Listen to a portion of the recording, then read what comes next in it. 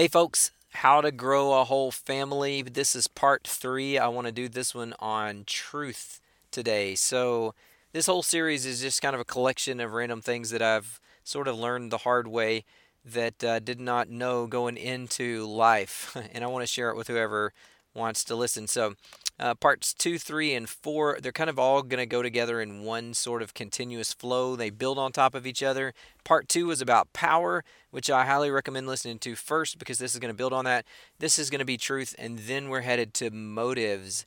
I think we'll understand our dysfunctional communication better when we understand what it's built on. And to understand that, I think we need to understand motives. And to do that, we've got to understand truth. And to do that, we've got to understand power. So that's kind of why I'm doing this in this order. That's where we're headed. Truth. What a topic. Oh my goodness, truth. What is that? Because everybody has an opinion on truth and what they think is true, and sometimes there is no convincing them otherwise. Have you met people? And they can believe the most ludicrous things. Can you believe what some educated people who have access to knowledge in the internet, can you believe what they actually believe? Like some of the crazy things they espouse to be true? I wanted to give you some examples here, but I knew I would offend somebody somewhere who was like, wait, that is true, thereby proving my point, and you just shut me off, which actually goes along with what I'm going to say today. But I think we can all agree that there are a lot of us who are members of the human race who have some wacko crazy beliefs floating out there that I will not name that would cause us to go like, how did you come up with that? How do you not know that's demonstrably false? Like, just think for a second with your brain. The research says that we are lied to anywhere from 10 to 200 times per day. And within the first 10 minutes of two strangers meeting, they will exchange an average of 3 lies in 10 minutes.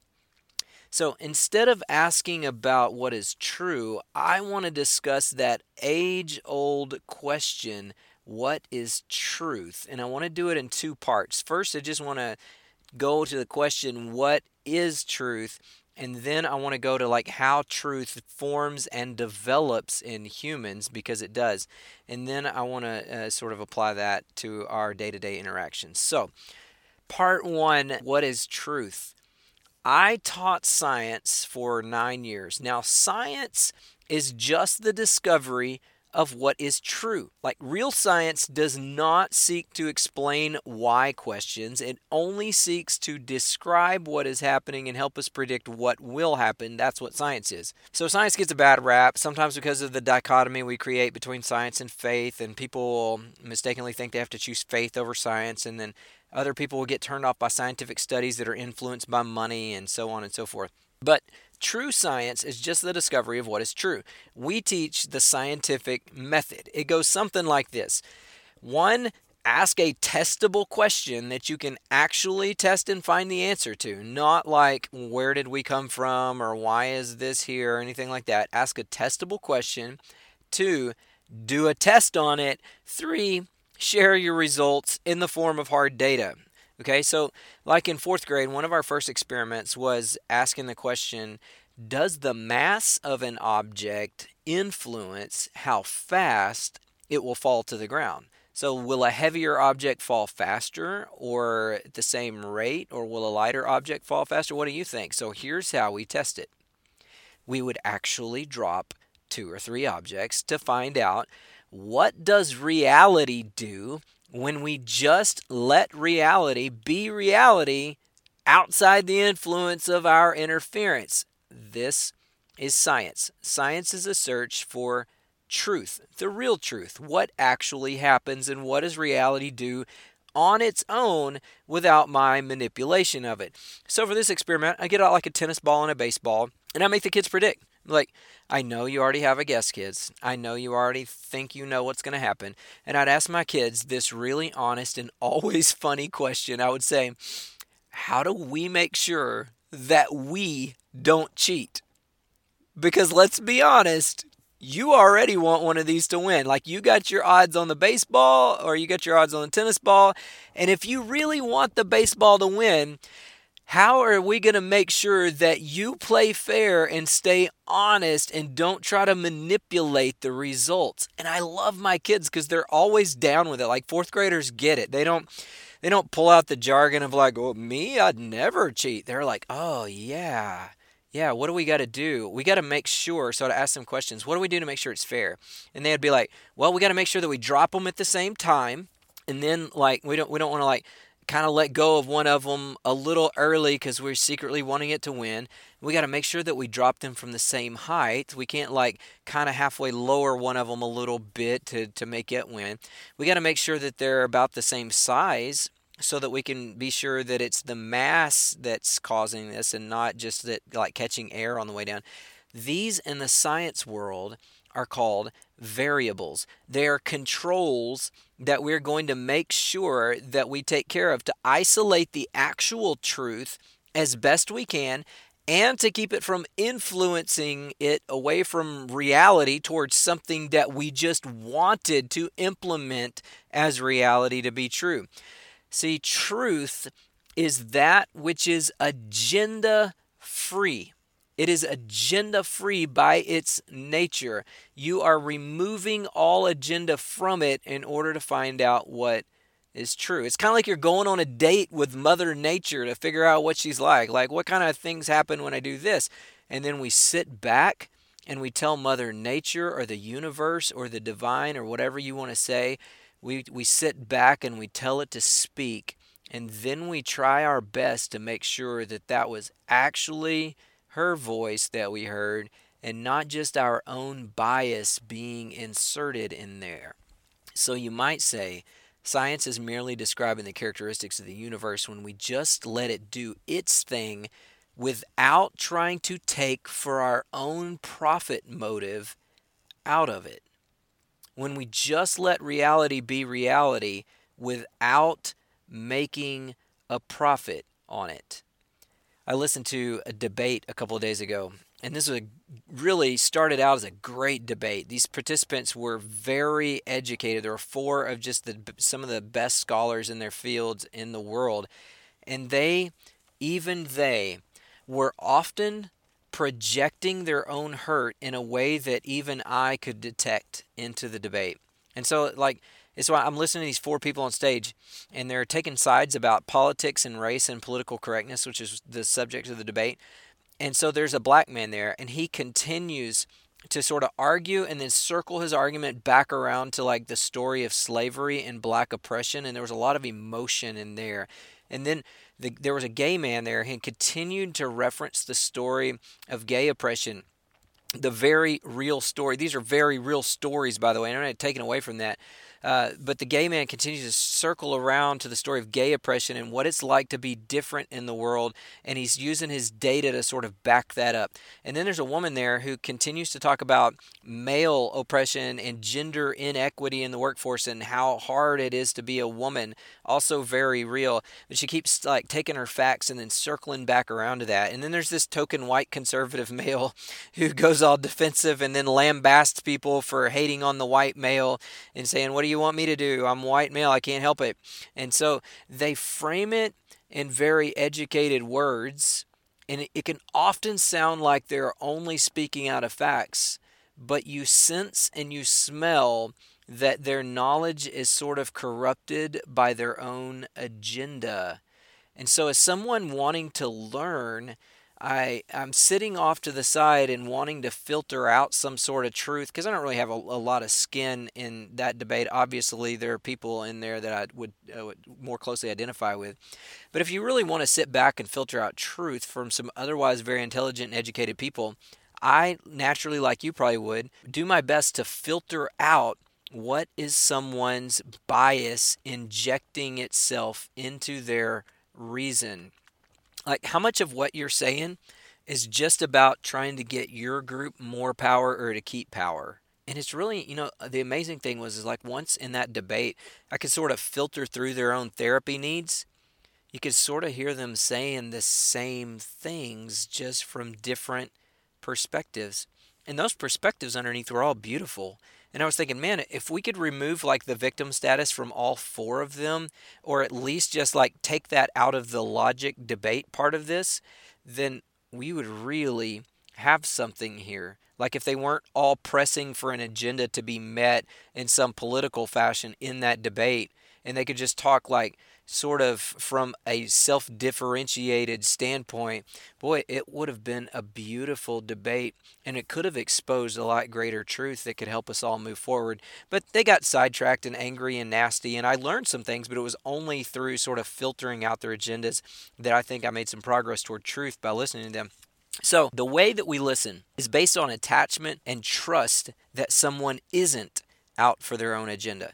So, truth kind of happens in that safe space that we go in together with another person, and we really feel safe, like nobody's going to take advantage of us or nobody is manipulating the situation. So, let me give you an example. Like, if I had just met you, and in the course of conversation about our families, I told you I had an aunt named Susie, like, you would probably completely accept it with almost no evidence that it's true, because like why would I lie about having an aunt named Susie? But if I sent you an email that said I had an aunt named Susie who passed away in Nigeria and left several million locked in a bank account and needed your help unlocking it, you'd be like, delete. Why? Because you know where I'm going with that. You smell agenda and you can clearly see it, and therefore you go ahead and destroy my credibility with that, or I destroyed my credibility with that. You just ignore it. So sometimes, like, a politician quotes a statistic in a debate that we're not sure about. We don't know about the statistic that they quoted, and it's on a topic that matters and has real world implications. So, like, what does clear thinking, truth seeking individuals, what do they do with that statistic? We would research it. We would go to a place that has experience and knowledge minus any visible agenda to needing to sway the answer. Like, you're not going to go to their party's website. You're going to go to a nonprofit or some place where you're like, oh, this place isn't profiting from the real answer to this question. So let's be honest. Like, are you more likely to believe a statistic from a politician you already back, or the one that you despise? See, some of us started researching stats at websites even that claimed to be independent, and then ended up needing backing from others and became selective. See, like, we can all be biased. I can, you can, so-called nonprofits can. And we get into this group mentality of wanting to join one team or the other for our agenda. And there's power in numbers, but here's the thing. Here's a principle that we need to all live by. Just because Adolf Hitler says that the sky is blue doesn't mean that the sky isn't blue, right? And just because the U.S. president tweeted it doesn't mean it's automatically untrue. All those statistics on that one, never mind. So we naturally seek to join one side or another to gain power and put their jersey on. We want to root them on and yell things at our opponents. Then we can become really shallow, old, self-serving, tribal mentality that we can have, and cause the world to actually spiral into less and less truth and keep the world from being a better place. Or we can stand on our own 2 feet and filter out our agenda and quit bandwagoning and just let truth fall where it may. We can stop trying to make the baseball win and destroy truth in it. So if I'm listening to people from a debate from a third party, I seek the truth. I want you to think about this. We seek the truth in what they are saying, not from some idealistic weighing of unbiased objective figures, because there's not really any completely unbiased ones out there. But we are usually most successful when we seek the truth by weighing their propensity for selfish gain. Like, are you holding cards under the table here? What are you trying to get out of this deal? Are you really just like hiding daddy issues and projecting your vomit onto the rest of us? Or do you really have a perspective of reality that I haven't seen yet that can help us get to the truth? Because if we do, if you do, we want it. Like, we need your perspective. What do you see? But if we smell that this is just like another sales pitch to get you something, or another opportunity to spew vitriol on your enemies and to get us to join your team, I speak for most civilized people when I say I'm out. Like we naturally weigh the truth of someone's words by how little those words were soiled with the pursuit of that person's own empire. So let's bring it to a practical level. Um, Remember when the internet was born? We were so excited about all this free information. We were like, oh, yeah, you don't have to look it up in the World Book Encyclopedia anymore. This is awesome. And when somebody was wrong, somebody else could actually prove it and like name it and call it out and introduce facts like data. And then we could get more and more towards the truth together. And so we made all these huge advances.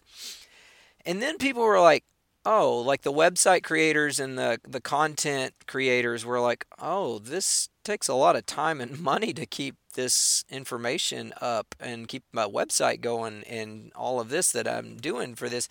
And others were like, oh, we can make a profit off of having several million people see this website. And so we began the world of advertising and exchanging information for money. We essentially quit giving information away for free, partly because we couldn't afford to anymore. And now we either pay directly for information or we get it from nonprofits who also need donors and can get a donor base that they have to satisfy, which can get to be really sticky. Or like consider Amazon, sort of like when the internet first came out. Remember when they first came out with product reviews on Amazon and we were like, oh, this is cool. I can read unbiased truth about these products from third parties before I buy the product. What was happening? People like you and me who weren't trying to make any of these companies a buck, they were just donating their time out of a desire for a more honest world or to be heard or to make sure that the facts were right about a product. They were donating their time and money and energy. They were purchasing truth. But now, man, have you tried to find an honest review? Like you have no clue who is being paid to do their reviews, no clue how many people the company may have slid cash to, or whether or not they bribed their customers with a little note that says, hey, you get a free product for a review. Or like who is just a bad reviewer because they're vomiting their anger onto the masses because their toaster wasn't the right shade of satin nickel. And like the rest of you, if you're like me, you're like, do I really have the time and energy and do I care enough to sit down and like waste my time writing a product review on a package of rubber bands? No, nobody wants to do that. And then you realize Amazon made so much money outsourcing truth that other people paid for with their time and energy. Because the principle here is this: truth costs something. It costs someone something. Truth is expensive. You have to pay for it because it is a free gift, because it doesn't have your profit motive or agenda attached to it. Amazon suckered us into working for free. Or maybe you love Amazon and you want them to grow, and I vote you should be able to claim your work as a charitable donation, right? So what does this mean for news channels? Like, could it be possible that news channels could profit on twisting truth to the shade that is most attractive to their constituents to get more ratings? Never. See, you can't seek pure truth and profit at the same time. And this has always been true, and now we're just being able to see it in very clear ways. One ancient religious guy actually said, you can't pursue both God and money. See, the best places to find the purest truth online are those whose funding is independent of the information coming out of it. Listen to this again. The places of purest truth are those whose value is independent of what it produces. The people with the purest truth are those of us whose worth and value is independent of what we produce or say. Those of us whose value is completely separate from our output. What's your value attached to? Is it attached to your output, to what you can do for others? If so, is truth in danger with you? If truth is going to be agenda free, actual truth, it has to be a gift that you can afford. Because otherwise, when you insert your own profit motive, it becomes your bias, which scientifically is the opposite of truth. And I wonder if that's why we're having so much trouble with the truth today. Because at every turn, anybody in charge of reporting truth or giving information for truth that is true is now driven away and drawn away by their own agenda to profit from the reporting.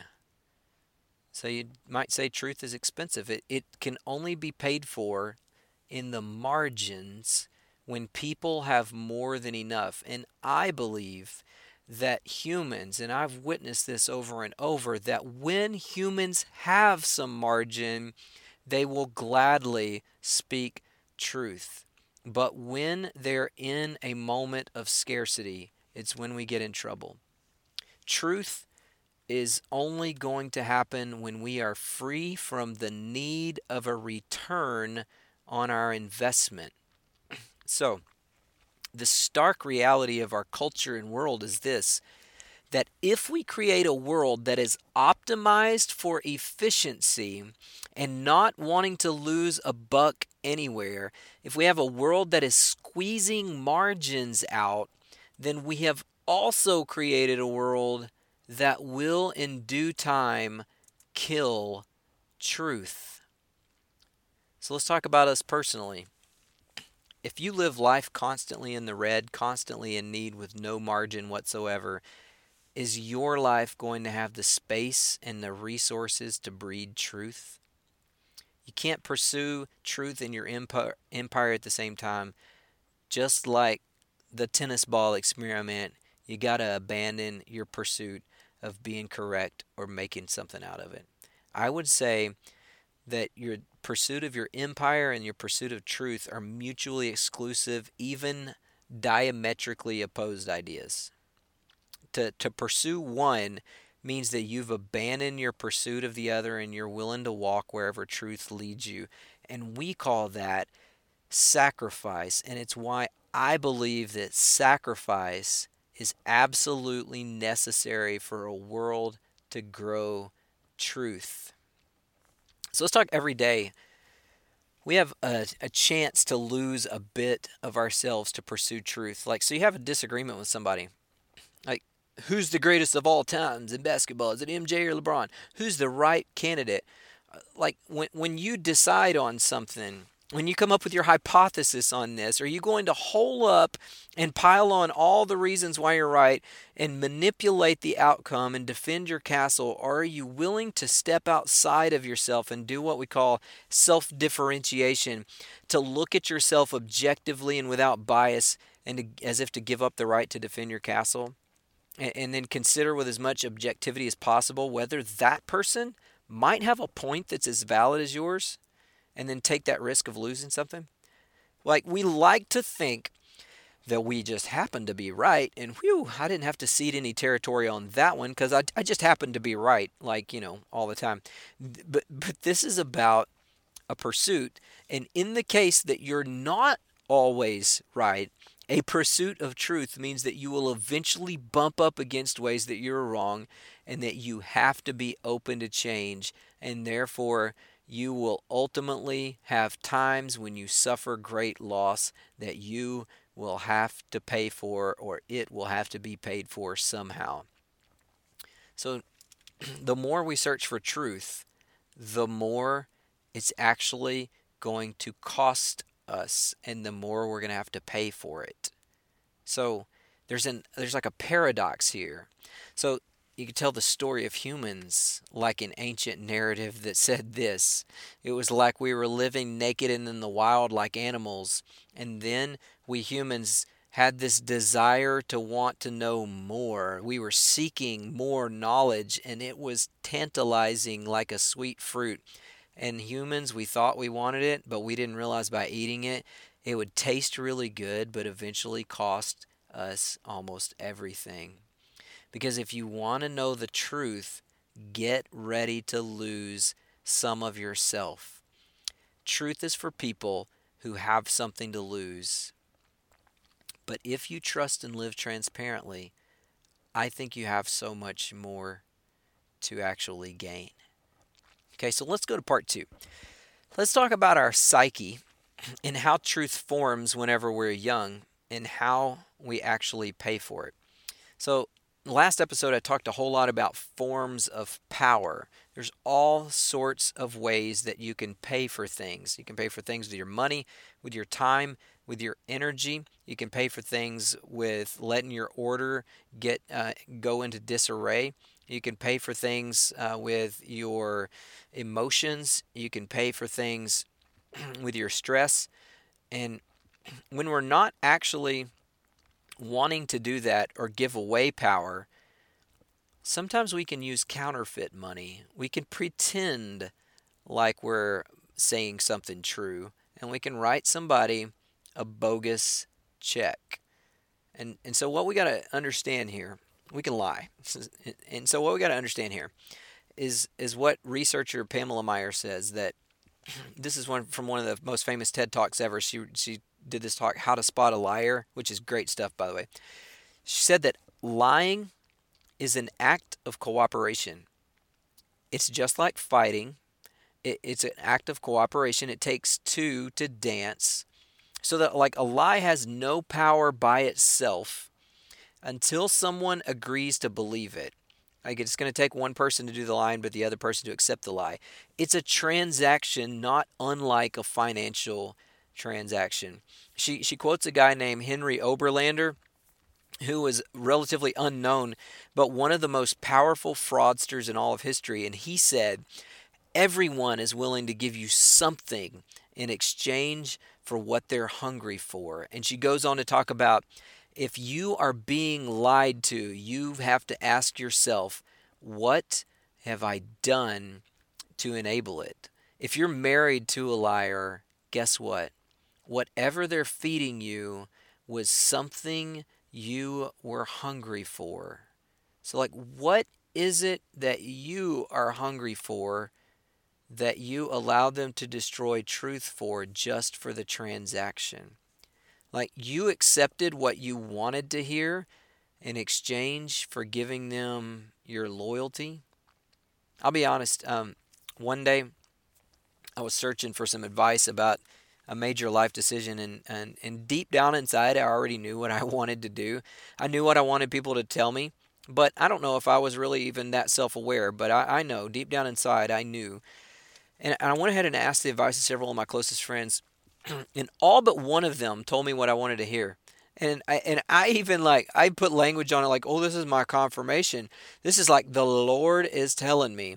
And in that one, the one that didn't tell me what I wanted to hear, I was like, yeah, well, he's the least close of all my friends. He doesn't really know me as well as the other guys do anyways. He can't really help me. And that's when it hit me. Wait a minute. What if I have valued all of these friendships so much in the first place all along because they were people who usually told me what I wanted to hear? What if I was really only friends with them in the first place because they always told me that I was good at something that I desperately needed to hear I was good at? Or if they always made me feel a certain way that I just really liked to feel like, what if my friendship and those warm feelings toward them were actually just an attempt to meet some need for an insufficiency that I've been dealing with under the surface my whole life? And so, like, on one hand, that's awesome because that's what we're here for, to meet each other's needs. But on the other, if you aren't aware, you will put yourself in a bubble with only information that you like. If you aren't self-aware, you will surround yourself with people who tell you what you want to hear. And on the day to day, it might look like, oh, I really like that lady, or oh, isn't he funny? And really, what our flesh, our subconscious human self is saying is, oh, this lady gives me the kind of power that I'm looking for. This guy says things like he understands what I'm going through. I like the connection there. If we aren't careful in a world of hyperconnectivity, you know what we can do? We can filter through humans and throw away all relationships in between that aren't serving our own empire. So let me ask you this. Do you know what you're hungry for? Do you know what you would trade truth for? Like, who are you drawn to really like? People that can give you their time, people who give you attention, people who give you compliments, powerful people, news stations that tell you the political position that you already agree with, comedians who can tear your enemies down? Or are you willing to make friendships where you give as much or more than you take because people are worth it? This is how good relationships work. You pour your life and sacrifice into it by seeking truth at all costs. And when you run up against things you don't like, seek the truth anyway. And you're going to run up against all kinds of ways that you're actually wrong. And you're going to have to lose in order to make peace with someone who isn't there just to feed your ego, who isn't there just to feed what you want to hear. Truth. This is a lifestyle based on what we most deeply believe about ourselves. Now, this brings me to this. I want to take us back to our childhood and how it all started. So let's start whenever you and I were babies. When we were first born, we had no power whatsoever. No money, no possessions, no networks that we were aware of, no ability to communicate, no education, no order in our lives, only trust. And on trust, we built a life. And the very first forms of power that we got were those like most essential. We got some food and we got connection. And as we grew, that connection built. We gained more and more, and it built on top of itself. You got googly eyes and winky dinks from mom and dad, and you got some like, oh, how precious is from your grandparents, and they listened to you and they fed you when you were hungry. They were pouring connection to you like for the entire first year that your brain formed the basics of how it operates today. So that by age 1, you had a basic personality or attachment style that had been formed. We call this attachment.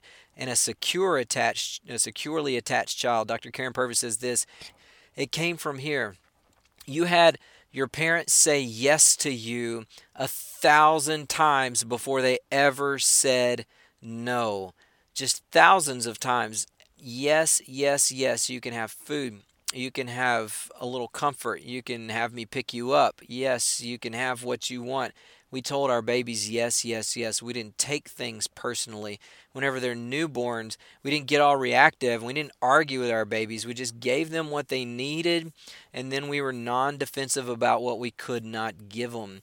And so through that attachment that was formed, everything that we learn is based on that. And so like there's an entire field of science out there that you should look into.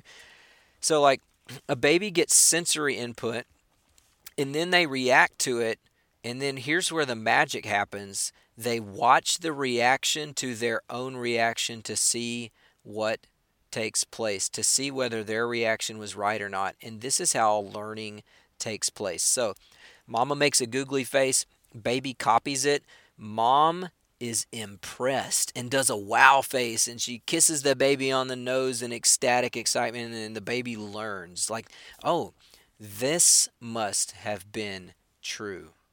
I must matter. The baby's taking it all in.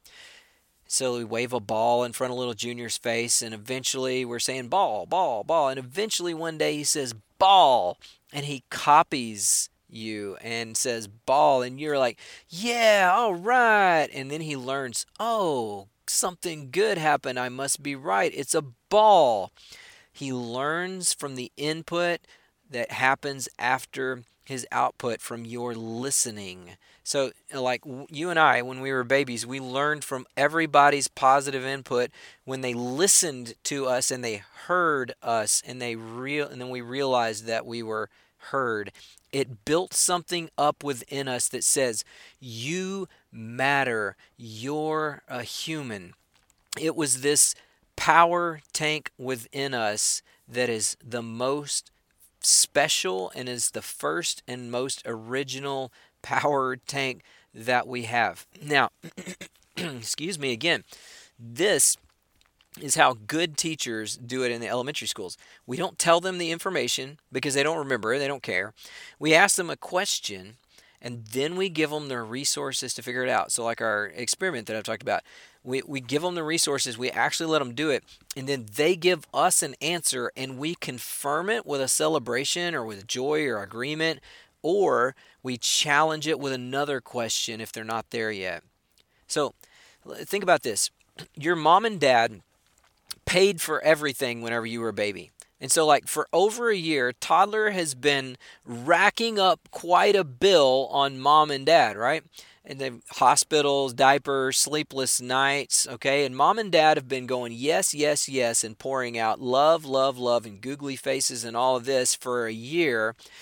And then baby gets old enough one day and then starts to annoy his parents when they're tired on a Tuesday night by dropping his sippy cup over and over again. And then baby gets a negative reaction. Mom and dad decide, I'm not paying for this. Now, good mom and dad, whenever they're in a good mood and they've got plenty of energy, they're going to make a good choice and let reality teach. They're, oh, sweetie, I'm not going to empower that. I'm not going to keep picking up that sippy cup. And then they'll just go on with life. And you know, that toddler, they've got that connection with you. And man, they know how to work it. Like the heartstrings, they've got your emotional connection. They've connected to your power bank. And they're going to do everything they can to sort of drain from it. And it can be a hard place to draw a line and to let them cry it out and learn that when they drop their sippy cup that on purpose they're not going to get it back. And so there's this little power struggle here going on over this. Toddler wants entertainment, they're not paying for it. Who's going to pay for the loss here?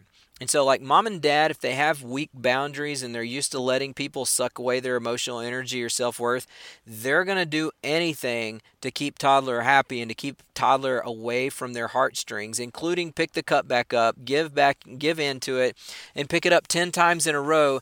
And then they're going to get low on energy reserves, and this happens to all of us, and then decide to make the baby pay another way rather than with his energy to pay in reality for the thing that got dropped by, not getting whatever he wanted right then.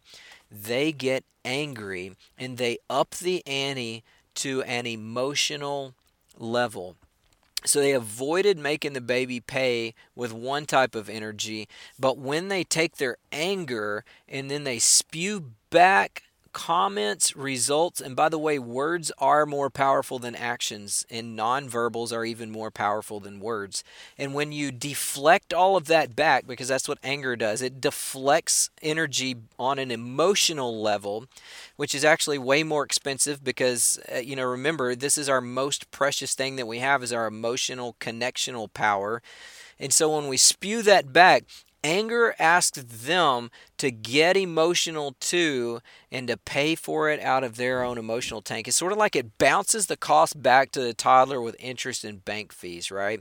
So let's say dad loses it and gets irate and yells at you and you're just a toddler, and now he's like demanding payment from you. It's obvious there's a loss that's taken place here that's got to be recouped.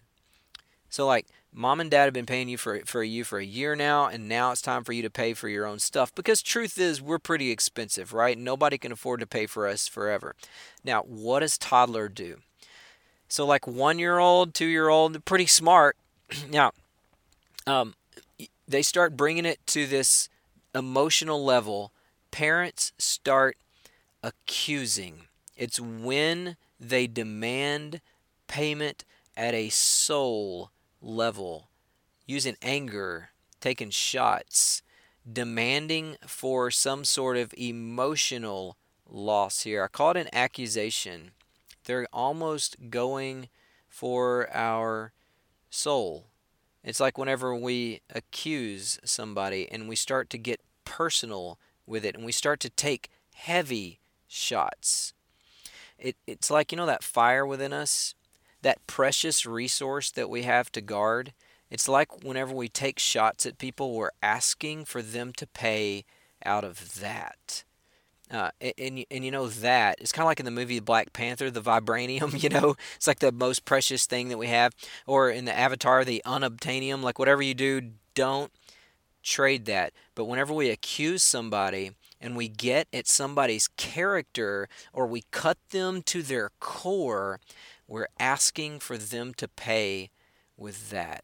So whenever you call somebody a bad person, whenever you characterize or sum up a lot of interactions with like one giant label that you just want to stick on somebody, when you get emotional and you lose it, you've like converted to a different form of payment because you're so hurt in your own and you're so drained in your own, and you're going to impose that cost on somebody else, impose your own loss on them. Now, a kid knows what happens, and here's where this comes back to truth. A kid will do one of two things. One, smart kid might externalize the reaction, like blame. This is what I call it. Like they're going to do the same thing that you're doing, which is just try to bounce the loss off, and somebody else can pay for this. They can say things like, "Oh, this happened because the cup was too heavy, or the wind blew it off, or it was sister's fault. It was anything but my fault." So it's just sort of like anger, in that it's just going to deflect it on its way. And so now, like if you have a smart baby who has learned, or smart toddler who's learned to work the system, you can get this at a very early age. Nobody wants to take the blame. Like even the toddler, that little bitty runt has an appetite for more power that I talked about in the last episode, that we are so like driven and tempted. It is so difficult to lose power. We're tempted to not pay for the thing that went wrong. It just makes us human.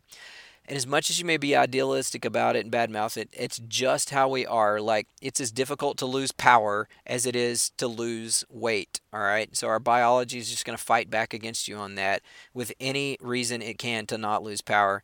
So as a toddler, you may have like deferred whenever mom and dad got mad at you, and you do that so often by lying. You confabulate an excuse to avoid paying for a loss or somebody's anger, or when something went wrong, you come up with an excuse to avoid taking it down to like your level and owning it fully all the way to your core. And you're just a toddler.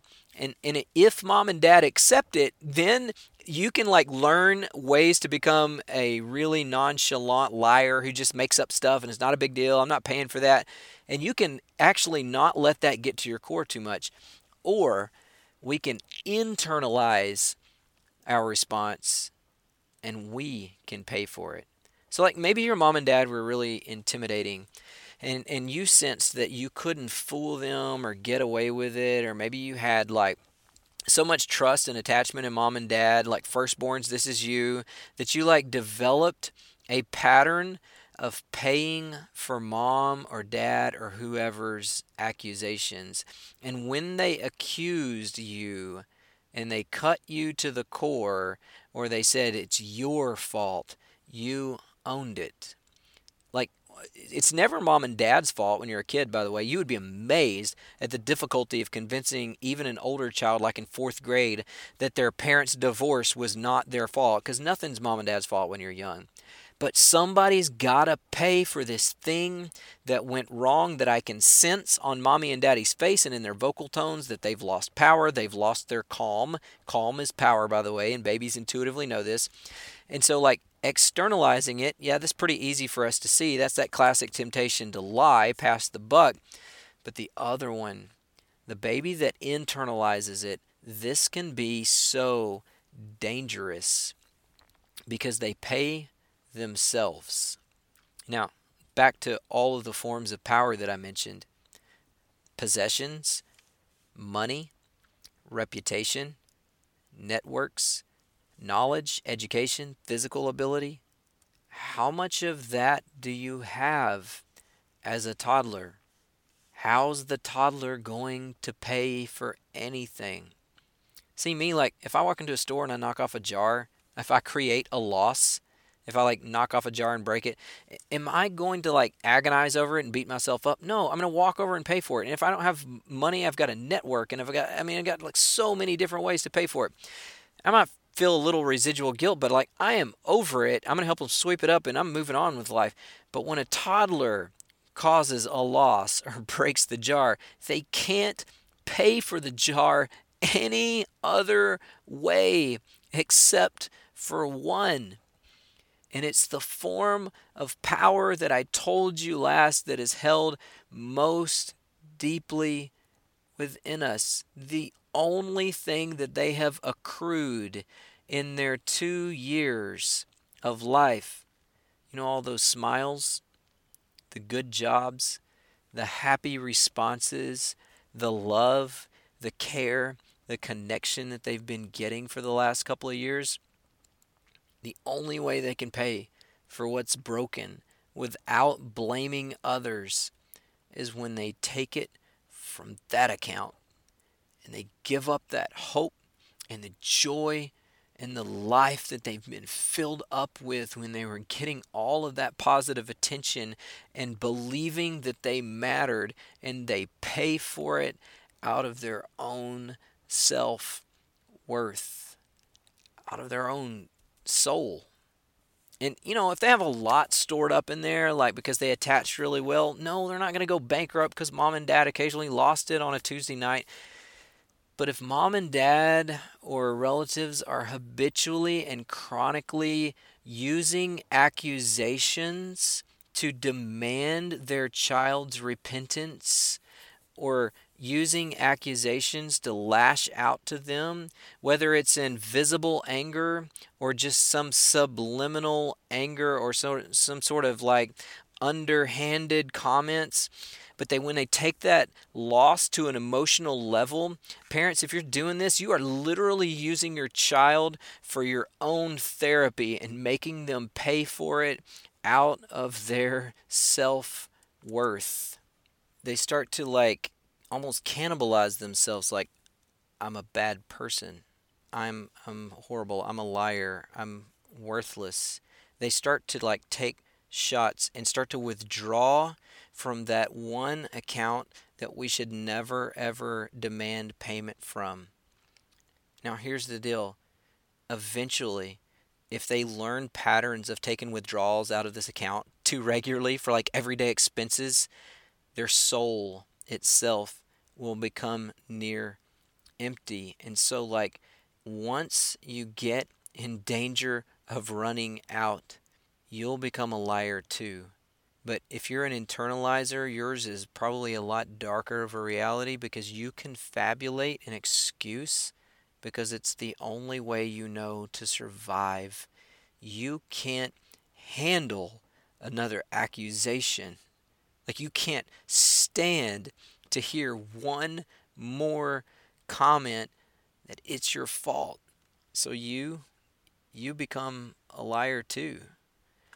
And so we're all liars. Some people pass the buck to avoid it, and then some people like pass the buck because they haven't they've owned it their whole life, and then they just can't own it anymore.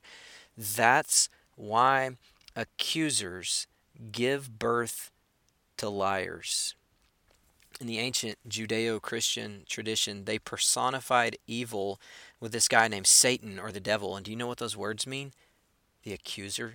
And one man said that Satan, the accuser, is the father of lies because accusing always breeds lies. Accusing is like character assault. Accusing is like, hey, you're a bad person. Accusing sounds like you're worthless. You are not as good. Accusing takes shots at your character, your personhood, verbally or non-verbally. It can be just a look of disgust. It can be disdain. It can be a sigh, rolled eyes, sarcasm, but it demands that the other person pay with soul currency. So what's it look like in your relationships? So often we men can be, externalizer because we're stronger and we're more forceful and we think we can get away with it. And so we just like blame other people or pass the buck. We like to blame our wives for stuff. It's classic. And so, like, so often our wives internalize because they don't know what else to do. And we're all over the spectrum, but usually an internalizer marries an externalizer because they see somebody with a lot of emotional connection in a tank and, oh, that's attractive because you're like, oh, look, it's a full battery. And then the externalizer might marry them because they see someone who needs them, and it feels good to find a person who needs you. And it's like, oh, look, somebody else to make me feel really important. And you both walk into a relationship expecting to take from the other person, and you are so setting yourself up. Anybody who's been married for a few years know this. Like the newlywed phase, you can apply this to your business, by the way, or your school or whatever that you have just started. Like the newlywed phase wears off when the externalizer with a full battery finds that they're running dry, and the internalizer like is using up the capital of both of them, and it's not really helping because of patterns that have been ingrained for a long time. So like at first we'll say things like, oh, there were sparks, there was electricity flowing in our fun young relationship, but after 5 years those sparks just led to two dead batteries. You know what I'm talking about? So like when our batteries are empty, we confabulate. And you do this all the time. You confabulate. Every human being does it, and science will prove you demonstrably wrong if you argue with that. And if you argue, you're probably the one that confabulates the most. So, like when a cop pulls you over, like you've already got an excuse in your head, don't you? I have an excuse in my head when I pass a cop sometimes, and I'm not even speeding or anything. I'm just like, oh, excuse, let me come up with one. And like whenever you're embarrassed or somebody catches you in the middle of something that you're doing that you're ashamed of, and they just like walk in at the wrong time, you're like, oh, I was just, or when you're like, oh, that email, yeah, it was in my spam folder. I just found it, right? When it can be something more serious, like somebody forgets to pick up the kids, or when dinner isn't made and there's two tired people that have to come up with excuses, or like when you got that huge report that isn't done yet and you don't have a great excuse, but just like anything so that the boss doesn't think that I'm a horrible person. Or whenever your wife catches you looking at that stuff, it can be overwhelmingly tempting to confabulate in such a way that you do it and then you immediately know it was wrong and you hate yourself for it, just like you hate yourself for eating a brownie whenever you didn't mean to or want to or whatever. Now, unfortunately, we have a justice system, and unfortunately, often righteous, self righteous, religious people and organizations and even churches buy into a system that says if we'll just hold liars accountable and hold cheaters accountable and make people that make mistakes pay for their mistakes by exposing their lies to the light, and we'll charge them for it. Here's the problem. They were often deceptive in the first place because they couldn't pay, and now we're demanding more payment. Our accusations are breeding more deception and despair within them. So, like in everyday relationships, in our house, we can get into a cycle of accusing, which creates lies, and then that's going to create more accusations, and that's going to create more lies. I call it the accusing, rebelling cycle. I'm talking about it next episode, right? So, are you depressed yet, by the way? Is there any good news in all of this? Here's the good news. Some people rise to power because they don't have an accuser in the first place. What if your father or mother didn't direct any payment of the broken jar towards you? And what if they happily paid for it? Or like, if mom and dad love you, they're going to teach you how to pay for it with other forms of power. Like you're going to pay for the loss with your money, or maybe you'll pay for it by doing a chore, or maybe you'll take away power from you like by grounding you. Like a good parent's going to teach you how to pay for a loss out of the correct accounts. But what if you had a parent that never asked you to pay for things that are worth less than you, with your soul, with your self-worth? I have a friend who has some family values, and one of his family values that he teaches his kids is that people are worth more than things. It's very simple, but man, if our world could live by that. See, like, what if you had a mom and dad that could always fill up the tank and you had more than enough and you wouldn't be searching for a payment method when things get broken? So like the ancient writers of scripture often called the creator of the universe like our heavenly Father, because there is at a human level, no matter what our actual families and our actual backgrounds were growing up, there is a greater reality that we can find ourselves in the midst of. That we actually, if we will embrace the love that is out there, that is ambient in the air, that is all around us, if we'll find a way to tune in with that and embrace it or listen to it, then maybe that we will hear something that's not accusatory and that doesn't demand payment for our soul, and we can live a different way. Um, Above all else, guard that within you that is far more valuable than anything else. I've heard it said like this: above all else, guard your heart, for it is the wellspring of life. I have a retirement account and I've never drawn money from it. Why? Because I'm going to need it. It's too important. So, like, I might say I'm broke, but that doesn't mean my retirement account's gone down. It just means that, like, hey, the ones that I'm spending are actually empty right now. If I tell my kids that I'm broke, it doesn't mean that I've touched that, because it is off limits. And so should be your soul account, your self worth, that connection that you have built up with other people that causes you to feel human, should be protected at all costs. And if you have spent and spent and spent out of it, you don't have to live that way anymore, because there's no one else out there who is more valuable than you, who can demand that you pay out of that account and force you to. You have the power to say to your accusers, "What? Huh? No, that's going to fall on deaf ears. I'm not going to listen to that."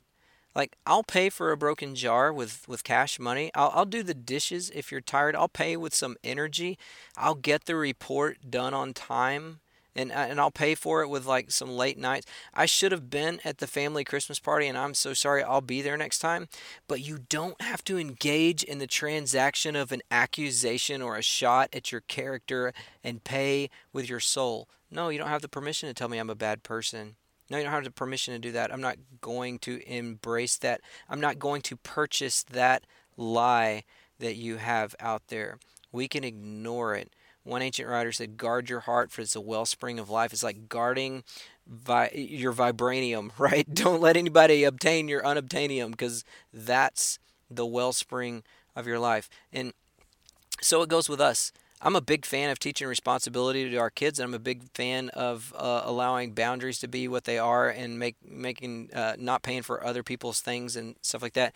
Big fan of holding other people responsible for their actions if they try to shirk payment to us, like whether that's our kids or our insurance company. But we've got to always remember that we should never demand payment from somebody's humanity. We should never go for their character. We should never accuse and assault their personhood. We should never try to pin them down and prove their guilt. And we shouldn't let them do that to you, because you know what we're destroying in all of that? Truth. We are destroying humanity's opportunity for truth when we go for people's character, and we don't have to volley it back and forth and play the accusation game. You know what? You can actually do the opposite. I know you're a good person, and I'm really sorry you have a loss, and you can actually be sorry. You can let go of that toxicity when you let go of the accusing game, and you can refuse to let humanity be currency in a game of power. So give it up, and give some grace today. And one bit of grace at a time will build a world with a lot more margin in the accounts that matter the most. And people won't be so tempted to run from truth, and people won't be so tempted to need to be right all the time. And it can be okay if the tennis ball wins or if the baseball wins, because the whole experiment has already been paid for. What if we saw life and humanity as a gift? Because it is. So that's how we start getting on track towards truth. And I'm going to talk more about this and how it works in our own interactions in the next episode. And we're going to talk motives. But I want you to know, do you want to know the answer to the gravity question? Gravity doesn't come in in any measurable amount from either one of the balls, the tennis ball or the baseball. Gravity actually, their mass and their value is actually so little compared to that of Earth, the source of which they came from. It contributes nothing to the actual truth of what happens. So like a tennis ball and baseball, you can compare them to each other all day long, and they can accuse each other and confabulate all these stories, but they have nothing compared to Earth. Their intrinsic value is actually the same. The Earth is quite indiscriminate; it pulls at them at the same rate. So, it's kind of like there's a bigger force that drives life that is indiscriminate and doesn't repel any of us, but it draws all of us closer and values us all equally, regardless of what we look like or what we are made of. And I think that's something that I'd be drawn to. I think we're all drawn to truth. Truth is what we discover when we're not busy searching to pay for stuff. Truth is a search that all of us want to be on, but we have to pay for it. Truth happens in places of margin when we do pay for it, and we can reclaim that margin whenever we stop the accusing game and we start giving people confidence and grace. We discover it when we're not in defense mode, when we let people's tanks be filled with our emotional battery of connection. So, this is where I'm going to leave off right here. Next, I'm going to pick up, we're going to do one on motives. Love you guys.